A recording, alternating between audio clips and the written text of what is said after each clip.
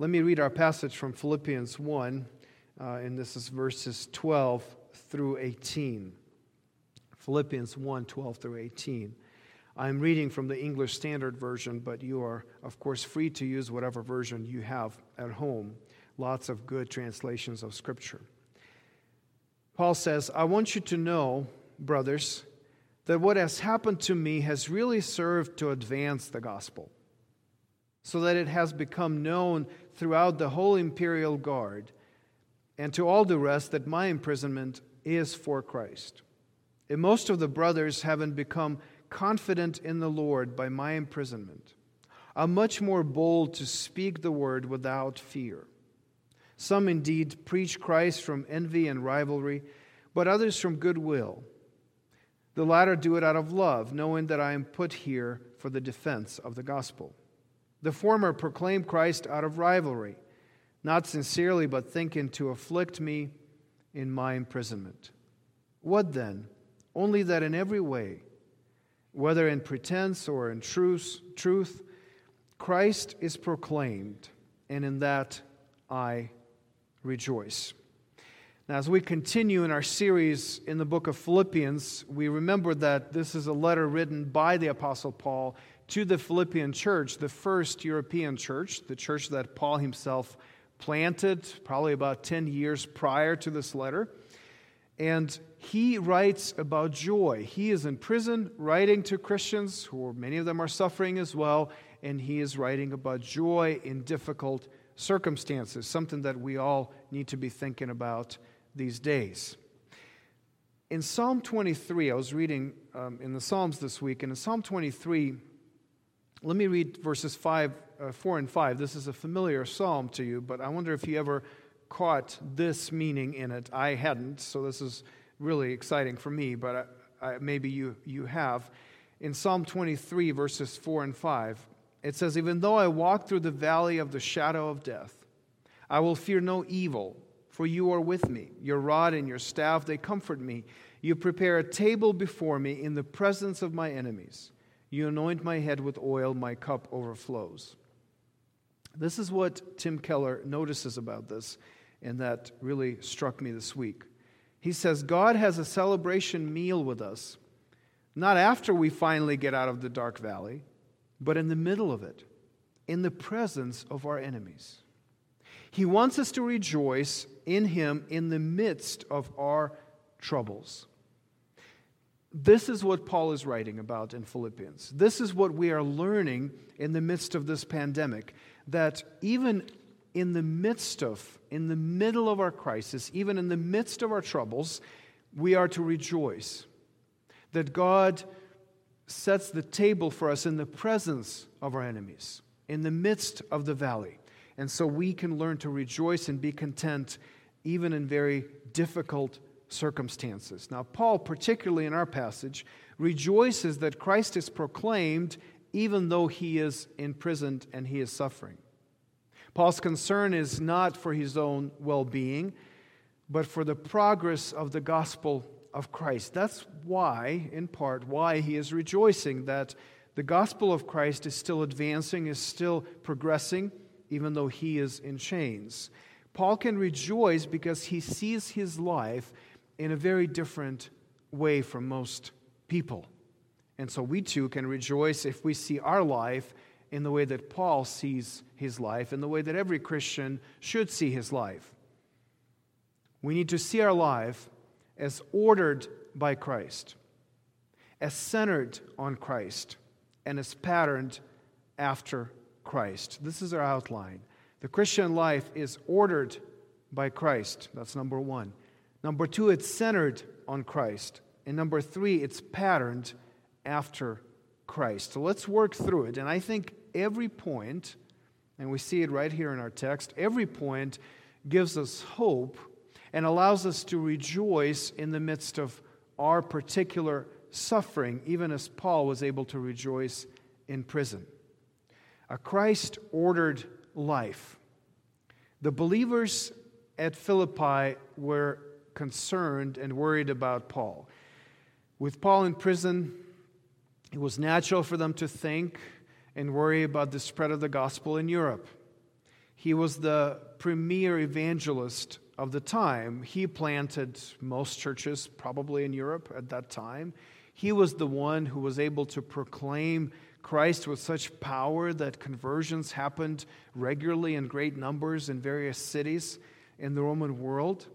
So what is going to happen to the spread of the gospel now that he is in prison? He's awaiting sentencing. He's been in prison for 2 years at this point. His appearance before Caesar is being delayed. And even when it happens, they don't know that he will be acquitted. He might be sentenced to death or to hard labor. We don't know. And they didn't know. And so they're wondering what's going to happen to the gospel in Europe. They're also worried about him personally. He's in prison. He's under house arrest at this time, chained always to a Roman guard that he wouldn't escape. He has to provide for his own needs. He needs to rely on his friends to bring food and money to him. And in fact, the Philippians are sending help. They're sending their representatives. They're sending money to him to take care of him. And this letter is meant to respond to their concerns. And look at how Paul describes his condition and its influence on the spread of the gospel. Verse 12, Paul says, I want you to know, brothers. He says, I really want you to understand what's happening here. I know you're worried, but I want you to know that what has happened to me has really served to advance the gospel. This has actually contributed to the advance of the gospel. What many thought was a problem, Paul considers to be an advantage to the gospel ministry. Now in verse 16, Paul describes why he is in prison. He says, I am put here for the defense of the gospel. I am put here for the defense of the gospel. I am in prison so that the gospel can be defended and spread. Now we can translate this phrase, I am put here, as I am destined to be here. I am appointed to be here. There's a strong sense of God's providence here, which is not unusual in Paul's writings. Paul doesn't believe that his imprisonment is accidental or that it is tragic. He sees his life as ordered by Christ so specifically, so precisely, that every circumstance serves to bring glory to God and advance God's purposes. This is Paul's view of life. This is not unusual for Paul to write like this, to feel like this. He sees his life as ordered by Christ himself. And that's why he's able to rejoice in very difficult circumstances. And so he's paying attention to how what God has done in his life, how Christ has ordered his circumstances, how it's actually helping to spread the gospel. And he gives a couple of illustrations here for the Philippians and for us. In verse 13, he says, it has become known throughout the whole imperial guard and to all the rest that my imprisonment is for Christ. Paul hasn't actually stopped sharing the gospel. And now he has a captive audience. He literally has a soldier chained to him every day in shifts of maybe 4 hours or so. The soldiers come and are chained to him so he would not escape, and Paul speaks to them. Now, for an evangelist, this is a dream come true. This is like getting stuck on a ski lift with an unbeliever, or being on an airplane ride with an unbeliever and having that time to explain, lovingly, yes, but to explain the truth of the gospel. So Paul is communicating the gospel to these imperial guards. This is an elite Roman regiment under the direct authority of the Caesar, of the emperor. These are guys that wouldn't probably come to church or a synagogue or hear Paul's preaching on the street, and yet here they're exposed to the gospel. And in fact, Paul says that it's not just the Roman guards, the imperial guard, but to all the rest is known now that his imprisonment is for Christ. This is very important that everybody knows now in the palace in Rome, in those circles, everybody knows that Paul is there in prison not because he's a thief or he's a murderer, he's a political prisoner, but because he preaches Christ. And so this information spreads. And because he's in Rome, he's around the imperial palace because his appeal is to Caesar, and eventually he will get a hearing before Caesar himself. Because he's working on his legal defense and he's communicating with different people in those circles, the gospel advances into the palace. Now look at how Paul finishes the letter in Philippians 4:22. So at the very end of the same letter, he says, "All the saints greet you, especially those of Caesar's household." So now there are believers in the royal household. Probably servants, probably staff of the palace, but now the gospel is taken, it has a foothold, has an influence in the very places of power in the Roman world. Some of the people in the imperial household became believers in Christ because Paul was imprisoned in Rome and his case dragged on. Now look at verse 14. What else has happened as a result of his imprisonment that advanced the gospel? In verse 14 he says, "Most of the brothers, having become confident in the Lord by my imprisonment, are much more bold to speak the word without fear."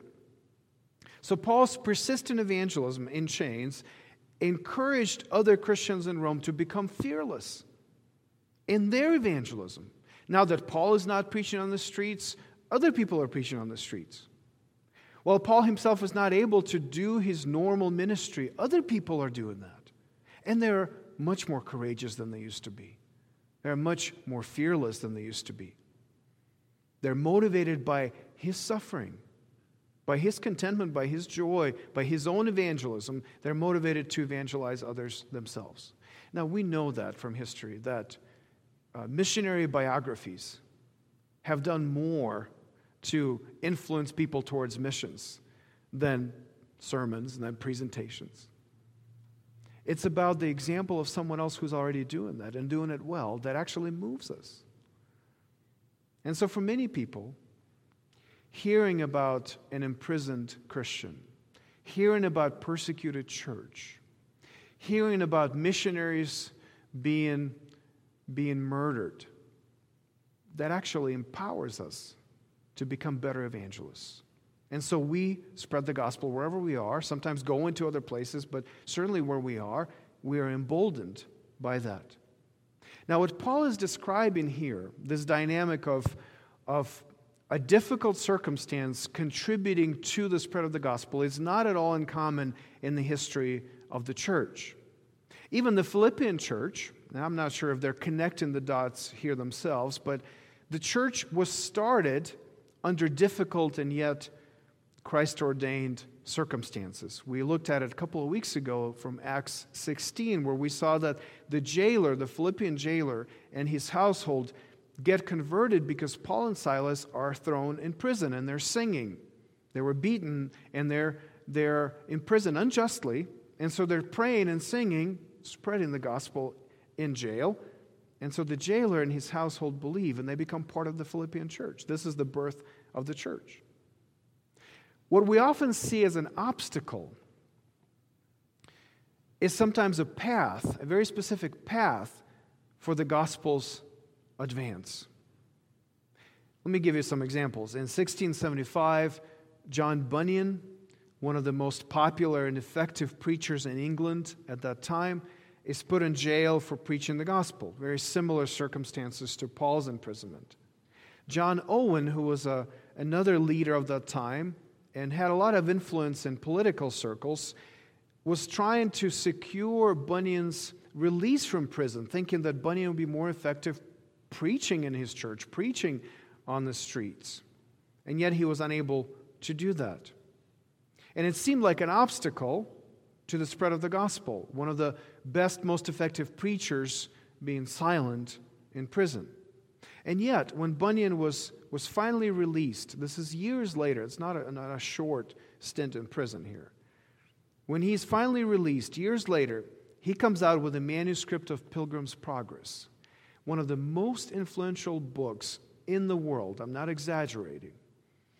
For many years, Pilgrim's Progress was the most commonly used and published and sold book after the Bible in the English-speaking world. So what seemed like an obstacle actually contributed to the production of a book that is responsible for countless conversions. This is a book that explained the gospel to many people. Many people were converted by reading John Bunyan's book. Martin Luther translated the New Testament into German while he was forced to stay at the Wartburg Castle. He was placed there by a sympathetic ruler to protect him from the Pope, protect him from being arrested and put to death. And so Luther, probably frustrated that he's not able to be at his church, at his home, speaking to his people, he puts all his energy in translating the New Testament. That's where that story comes from, where Luther, arguing with the devil, throws his ink pot into the wall. And there's a spot, if you go to that place today, there's a spot there where he leaves that as a part of his agony, part of his fighting with the enemy. And yet, what is the result of that fight?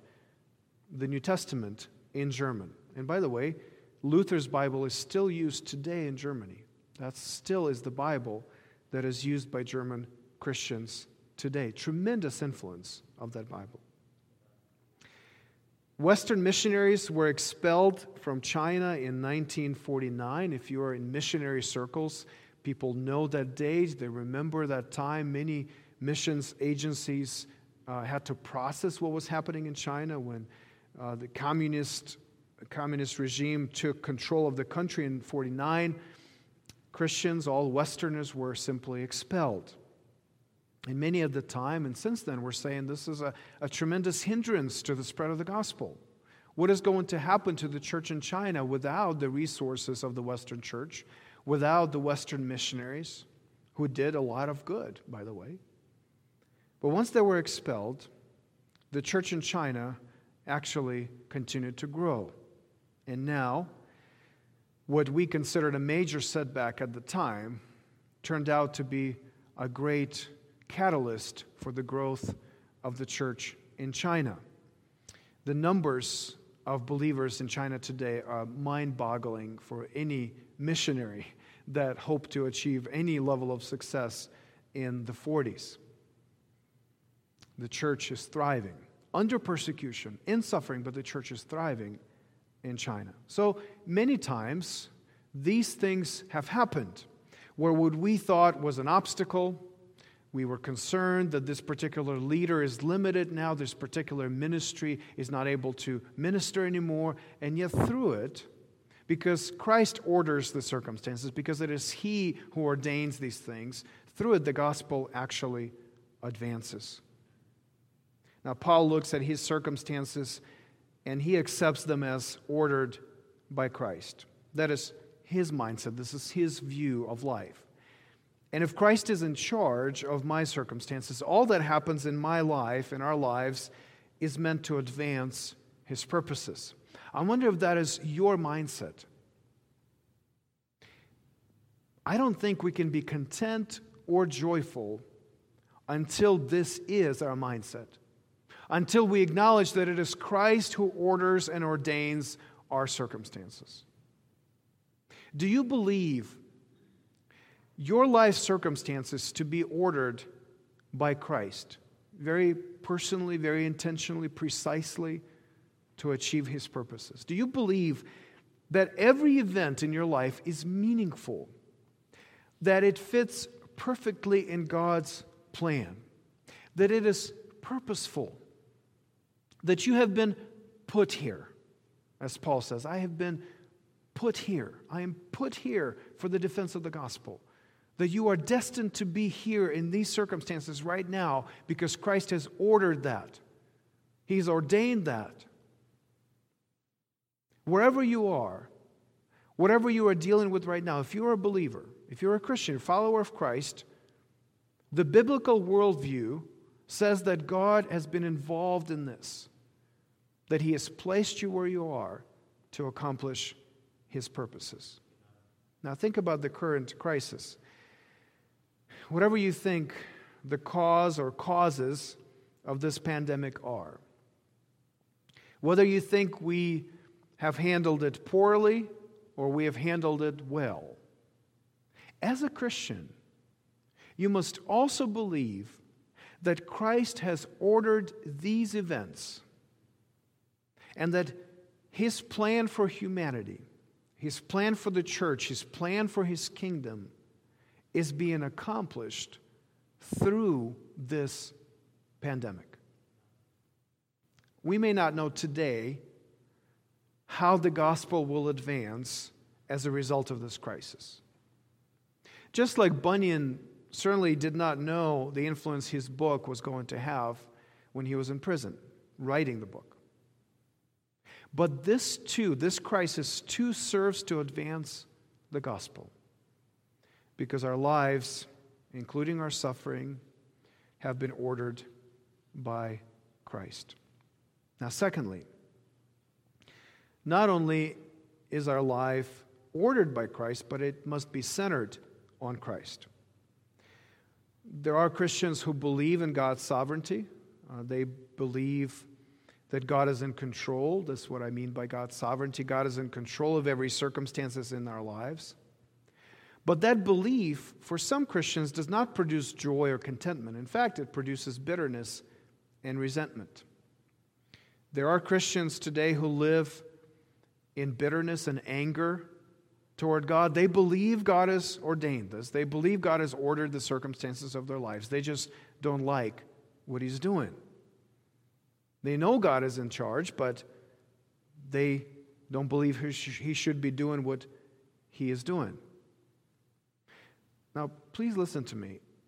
Whether you are bitter or content depends on whether we place ourselves or Christ at the center of our lives. Whether we are bitter or we are content depends on whether we place ourselves or Christ at the center of our lives. Now, Paul lived a Christ-centered life. What I mean is that his main concern was Jesus and not himself. He actually lived for Jesus. Later in verse 21 in the same chapter, Paul says, "For me to live is Christ." We'll be looking at that next week. For me to live is Christ. He says that. And he lived it. In Galatians 2 verse 20, Paul says, "I have been crucified with Christ. It is no longer I who live, but Christ who lives in me." So for Paul, his life is defined by Christ's purposes, by Christ's glory. He wants Christ to live through him. He wants Christ to be exalted, Christ to be glorified in whatever circumstances he finds himself. His concern is not for himself, but for Christ, and for himself only as it contributes to what Christ is doing. Now look at how it plays out in Paul's reaction to attacks on his reputation. Verses 15, 16, and 17. He says, "Some indeed preach Christ from envy and rivalry, but others from goodwill. The latter do it out of love, knowing that I am put here for the defense of the gospel. The former proclaim Christ out of selfish ambition, not sincerely, but thinking to afflict me in my imprisonment." Many Christians were encouraged by Paul and preached the gospel without fear in support of Paul's ministry, in unity with him. But some, it appears, took this opportunity to slander Paul and to try to gain prominence in the church. There was a leadership vacuum here. Paul's in prison. So other people stepped up. And envy and rivalry and selfish ambition played out. These things are not unusual among Christian leaders. While it's not unusual, we certainly shouldn't excuse it. And Paul doesn't approve of preaching out of envy or rivalry or selfish ambition. But he does approve of the gospel's advance even if it hurts his reputation and his standing in the church. Now you see, the right gospel was preached. These people are not preaching a different gospel. They're preaching the right gospel, the gospel that Paul preaches, the gospel that we find in the Bible, the good news of Christ's crucifixion and resurrection and the grace to be reconciled with God. They're preaching all that. They're preaching correctly, but they're preaching out of mixed motives. They may be motivated to gain greater influence in the church, or they may be motivated to prove that they are a better preacher than Paul. They are a more important leader than Paul. And so they're slandering him. They are making his affliction even worse in prison. It hurts Paul in some ways, and yet he rejoices. Look at verse 18. He says, "What then? Only that in every way, whether in pretense or in truth, Christ is proclaimed, and in that I rejoice." Paul's concern was for Christ's reputation, Christ's glory, and not his own. Christ was at the center of his life. So as long as Christ was proclaimed, even though that meant that it hurt him, it hurt his reputation, but Christ's reputation was spreading, he was content. He was able to rejoice. I mean, I think this is remarkable, that he was able to put himself in the background and say, it doesn't really matter what people think of me. What matters is what people think of Christ.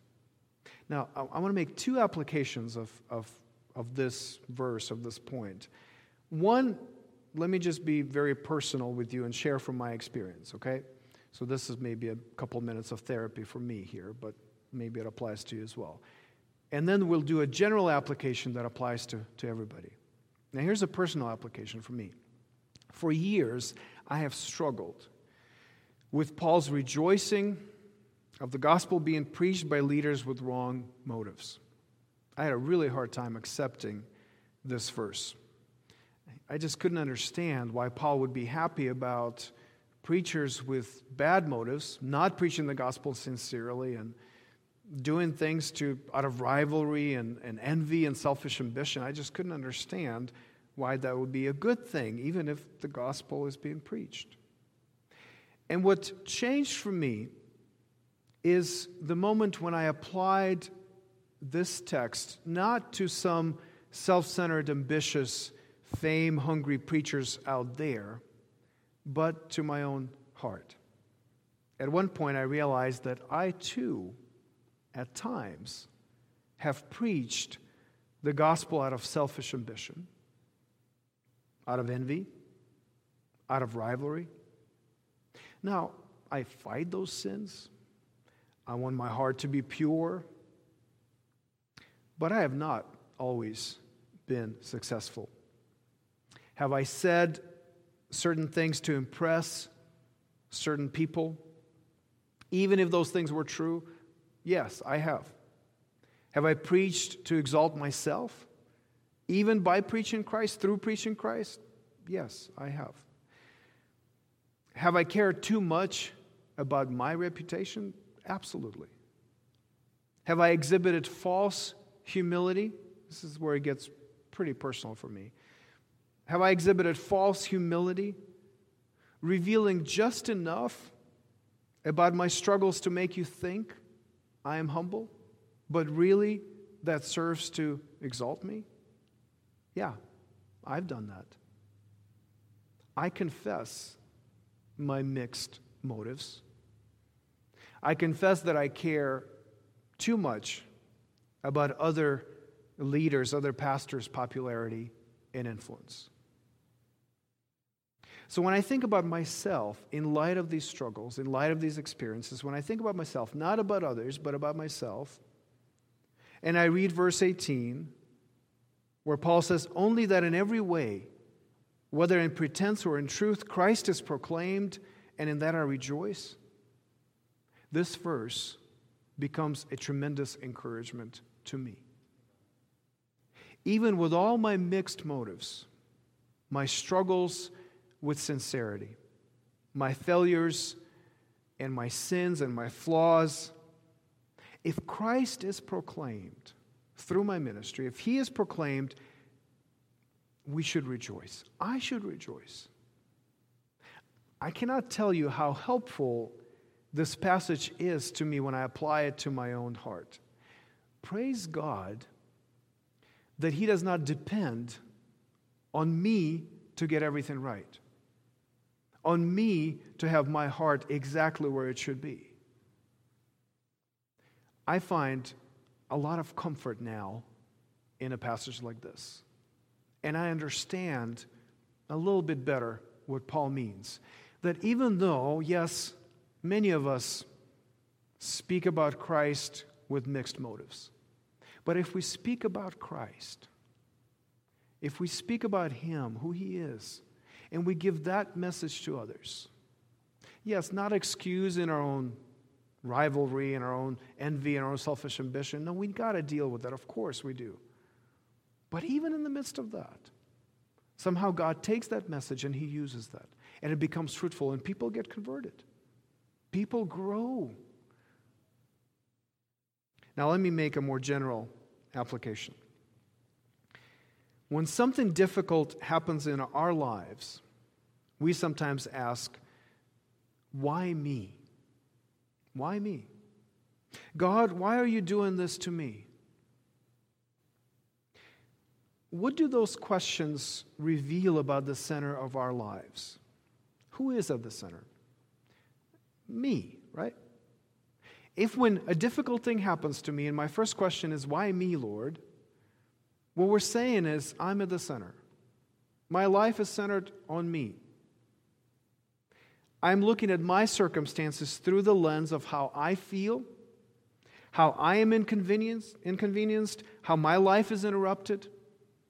But look at the question that Paul asks in verse 18. He asks, what then? What then? He says, even though I'm seeing them, my reputation is being hurt. I'm in prison. These guys are preaching out of mixed motives. What then? Well, if Christ is proclaimed through my circumstances, if Christ is exalted in my circumstances, if His purposes are being accomplished, what then? I will rejoice. Should I worry about my reputation, my comfort, my plans? Not really. I will rejoice in what is being accomplished for Christ's sake. I mean, this is a very different look on life. It's not centered on me, it's centered on Christ. And if my life is Christ-centered, then when difficult things come my way, my question is not why me. My question is, what then? How is this going to contribute to the purposes of Christ through my life, through my suffering, through maybe even very difficult, inconvenient, disruptive things in my life? So instead of asking, why me, during a difficult time, ask, what then?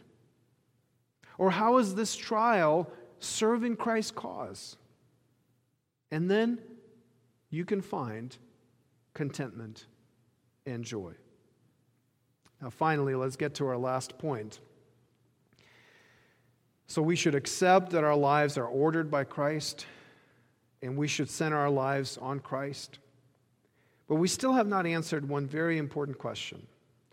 Why does God frequently put us in difficult circumstances to advance the gospel? Even if we accept that He is in charge, we still have this question of why is He doing it this way? Why is it that He is frequently using suffering in our lives to promote the gospel? Why does God put us in these kind of situations? Why does God put His church in the midst of a pandemic, disrupting our ministries, doing all these things, creating suffering for His people? Why does He do that? Is our suffering incidental? Just something that happens in this world. It's a broken world. We just have to live with it. Or is it essential to God's purposes? Is it incidental, kind of a byproduct of sin? Or is it essential in that God has to use our suffering to have the gospel be advanced? Now let me quote from John Piper, and I will agree with this quote, okay? John Piper says, "More and more, I am persuaded from Scripture and from the history of missions that God's design for evangelization of the world and the consummation of His purposes includes the suffering of His ministers and missionaries. To put it more plainly and specifically, God designs that the suffering of His ministers and missionaries is one essential means in the joyful, triumphant spread of the gospel among all the peoples of the world. I think Piper is right that it's essential for God to use suffering missionaries, suffering ministers to proclaim the gospel to the world. I think, of course, it doesn't just apply to ministers and missionaries. It applies to every Christian.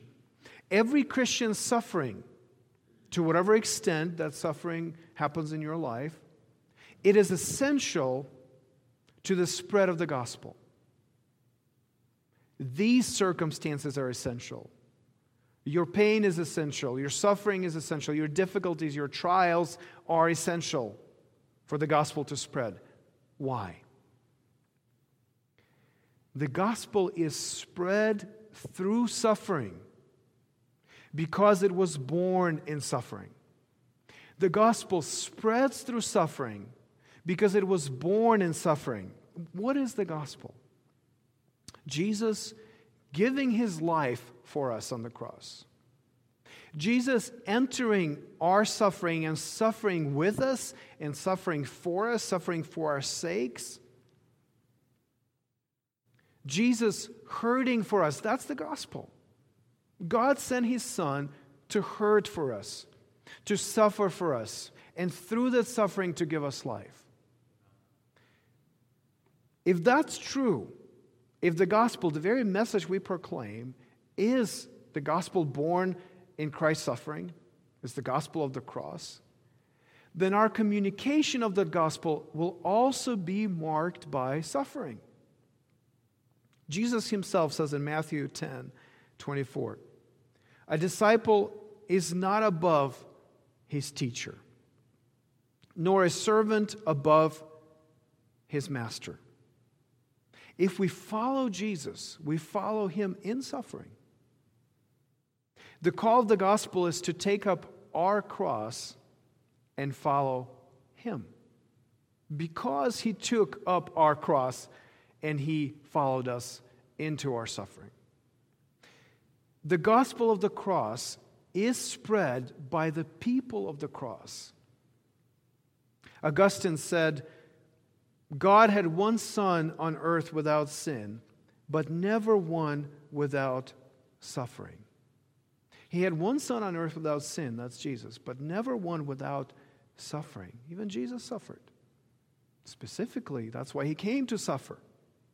Our suffering is then essential to the advance of the Gospels because our lives are patterned after Christ. The Christian life is a Christ-patterned life. We are to live as Christ lived. Our suffering is also redemptive. We suffer so that life is given to other people. Let me tell you about the conversion of Peter O'Brien, who's an influential Australian Bible scholar. I've used his commentaries many times. He grew up in an unbelieving home, but his mother was converted by the faithful witness of her neighbor. Over time, this neighbor, who was just an ordinary Christian, but who lived with a chronic illness and suffered pain every day, the witness of that lady, through her suffering, in the midst of her suffering, the fact that she didn't complain, the fact that she lived a contented, joyful life in the midst of her pain, that had a tremendous influence on O'Brien's mother, who eventually became a Christian herself. And then later, her son was converted too. Peter O'Brien then became a missionary to India and later taught the Bible in Australia and wrote some very good commentaries. How did the gospel advance to that family and through that family to others? It happened through the suffering of an ordinary Christian neighbor. your run-of-the-mill suffering, chronic illness, difficult circumstances, trials in our lives, when that happens to us, God means to use that to advance the gospel into other lives. And the way we suffer is essential to the spread of the gospel. God uses wounded healers. He uses suffering servants because this is who our Lord is. And the message about Him, the message of the cross, comes through our crosses.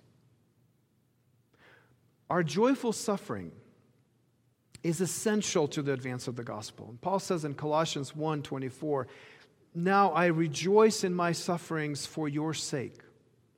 And in my flesh I am filling up what is lacking in Christ's afflictions for the sake of His body, that is the church." Paul says, in my suffering I am filling up what is lacking in Christ's afflictions for the sake of the church.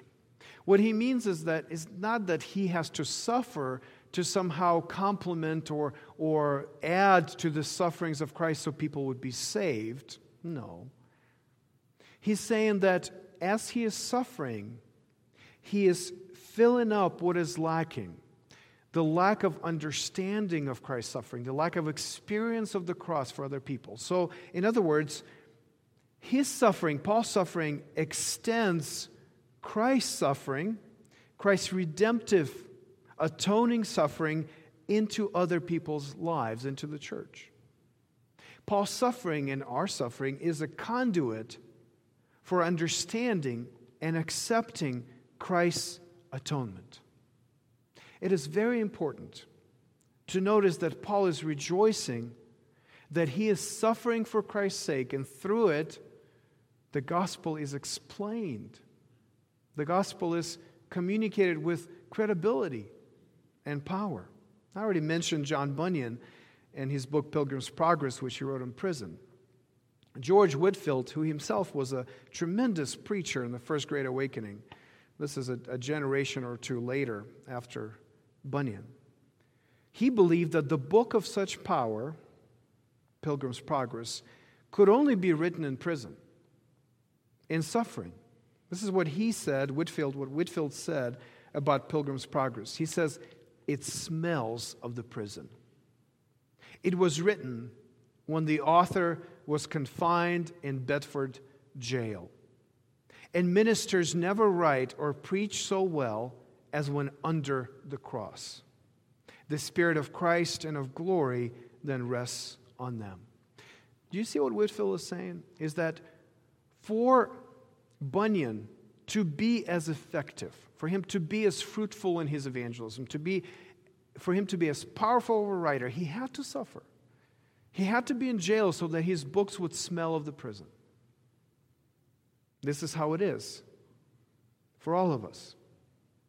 It is God's design for the advance of His message and His kingdom to work through our suffering. Our joyful suffering advances the gospel. It is necessary. Christ uses people like us in various degrees of pain and confusion and suffering and struggle to proclaim with credibility and power His message of the cross. His power is evident in our weakness. Does it change your view of your own suffering? I hope it does. I hope it does. I hope that you take this message to heart and re-examine your life and see if your life is in fact ordered by Christ, whether you believe that it's the case, that your life has to be centered on Christ, that His reputation, His glory are more important than yours, and that your life is patterned after Christ, that what you're experiencing right now is actually essential to the spread of His gospel. I want to finish with appealing to those of you who are listening who are not believers. I'd like to address those who are not Christians, and maybe this is completely new to you, what I'm saying. Maybe this is something you've heard many, many times before. But I would like to call you very directly to conversion to Christ. I want to call you to a life with Christ. Your life now is not free from suffering. It's not. I don't need to make that case, especially during this season. The gospel, this message of Jesus that we proclaim, offers a life when suffering is meaningful. You're not going to be free from suffering, but your suffering is going to be meaningful. Your suffering is going to be fruitful. When a Christian suffers joyfully, it produces good things in the world. The gospel offers a life of suffering that can even be joyful. Will you connect your life today by faith with the life of Christ? Will you follow the one who suffered for you and now suffer for him? The world says, put yourself at the center and you will have a great life. I don't think our experience bears it out. I don't think it's working. Now listen to what Jesus says. This is very different. Jesus says, whoever loses his life for my sake will find it. Whoever replaces themselves with Christ at the center of their lives and thus loses their lives to Christ for Christ's sake actually finds the real life. And we are all here, many, many, many of us all over the world, testifying to the truth of Christ's statement that it really is true. It does work, that you will find your real life when you give your life to Christ.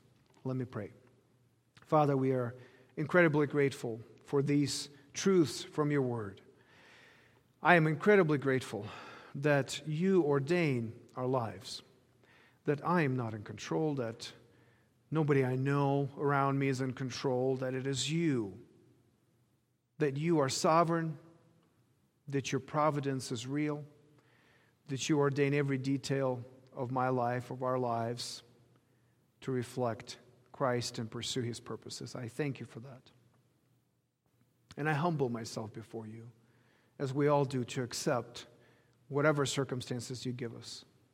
I'm also incredibly grateful that you have chosen to give your Son so that he can come into our world, suffer, and become the center of our lives. That we can say that we have been crucified with Christ because he has been crucified for me, for us.